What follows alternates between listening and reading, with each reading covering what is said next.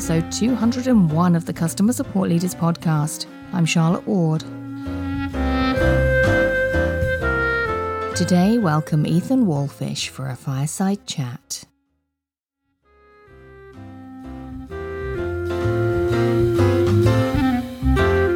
Today, I'd like to welcome back to the podcast Ethan Wallfish. Ethan, it's lovely to have you back. And this week, you're here for a fireside chat, and I understand you'd like to talk about understanding your customer's context.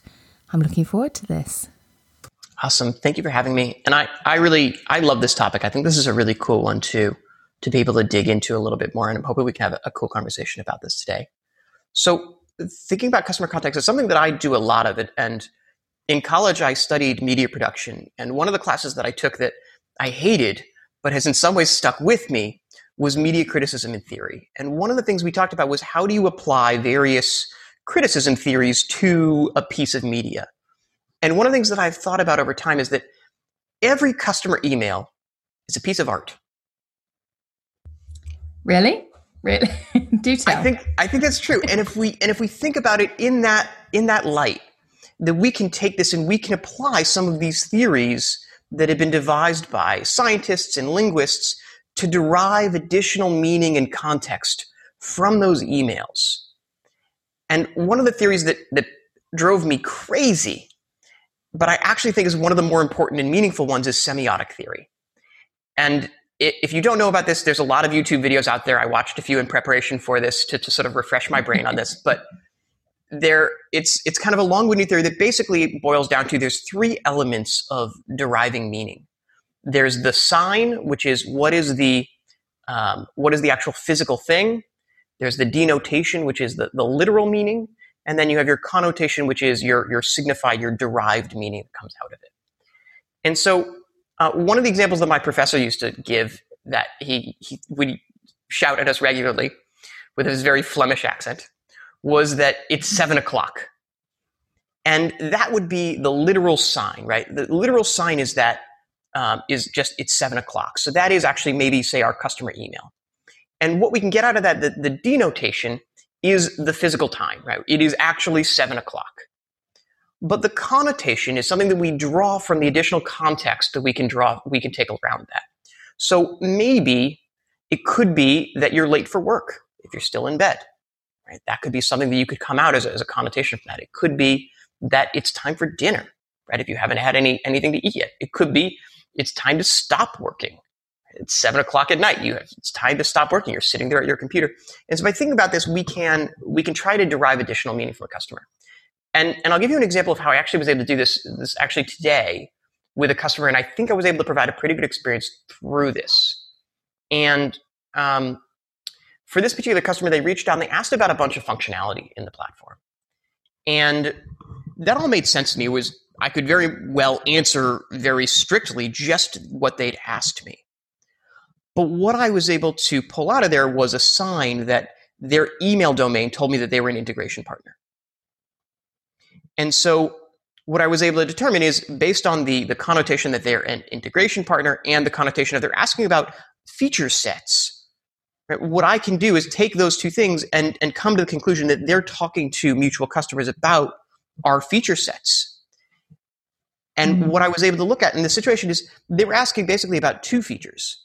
But I realized that there's actually another feature that I sent them documentation about, because I said, if you're talking about these two things, you probably also want to talk about this thing. So while they didn't ask that of me, I thought that would be a helpful piece that I could continue to give to them. That makes sense. And it strikes me that in that particular example, what you drew was quite factual information, and what from the email you had in front of you, but that and your response was therefore relevant and factual, further extended information that they didn't necessarily ask for.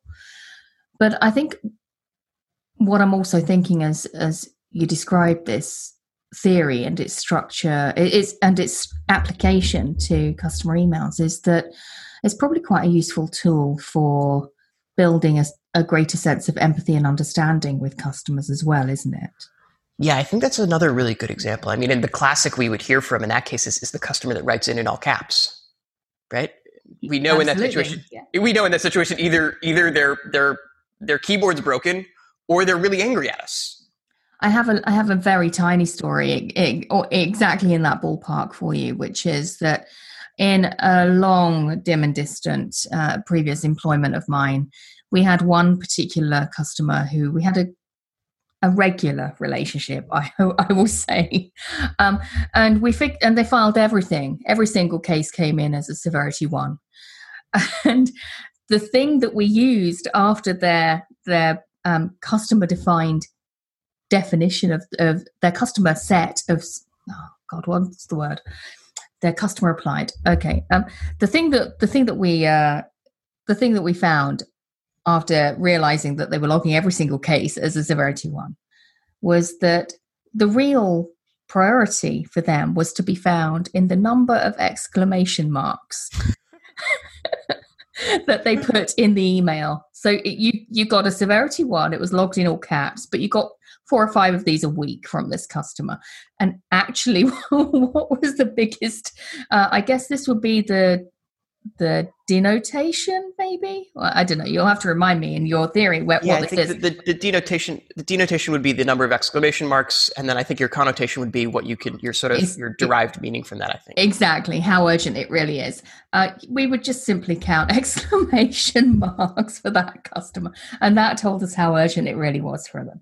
And I've a similar example for that is we had a customer who used to write in with a lot of italics and bold and colored text, and really what they were asking for was they were making really specific requests.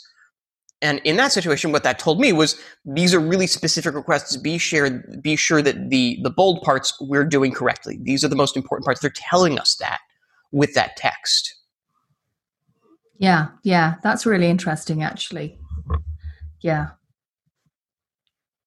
I'm just picturing that email now. That's why there is a long pause. I'm just picturing like this kind of there's so much other context we can get to, right? What is the size of the account, right? Is the account post onboarding? Are they still onboarding?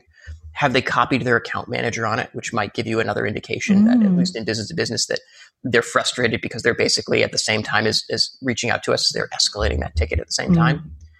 And I think all of these sort of pieces, we can really start to think about what is the additional context beyond just that customer email? What things can we read into from that email in order to try and pull more context together so that, again, from that first email, something we talked about before, from that first email, how do we provide a complete and comprehensive answer to that customer?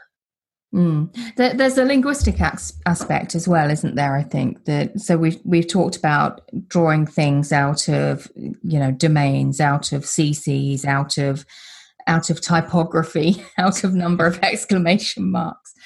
But I think also there is a tendency for us, and I think this is where interpretation through a prism of different cultures is quite interesting, and that is where customers will give you phrases that are clearly kind of signposts to how they're feeling and their context at that particular moment.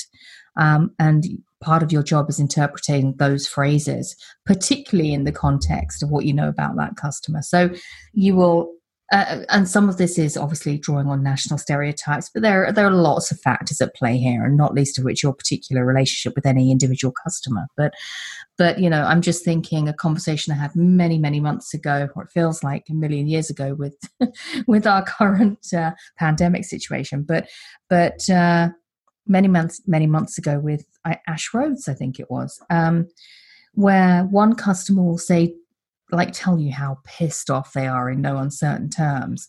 And you can take that pretty much at face value. But how another customer will say something like, well, that's not ideal. And mean exactly the same thing. Yes. And that's another good thing, right? And again, it's sort of, you're drawing on additional context of sort of previous relationships with that customer and of their culture in many situations. And there's a whole nother conversation we could have about cultural communication and across borders that I think is interesting. But I think that might be a separate one. I think we've got to come back to that another time. Thank you so much, Ethan. That's it for today. Go to customersupportleaders.com/201 for the show notes, and I'll see you next time.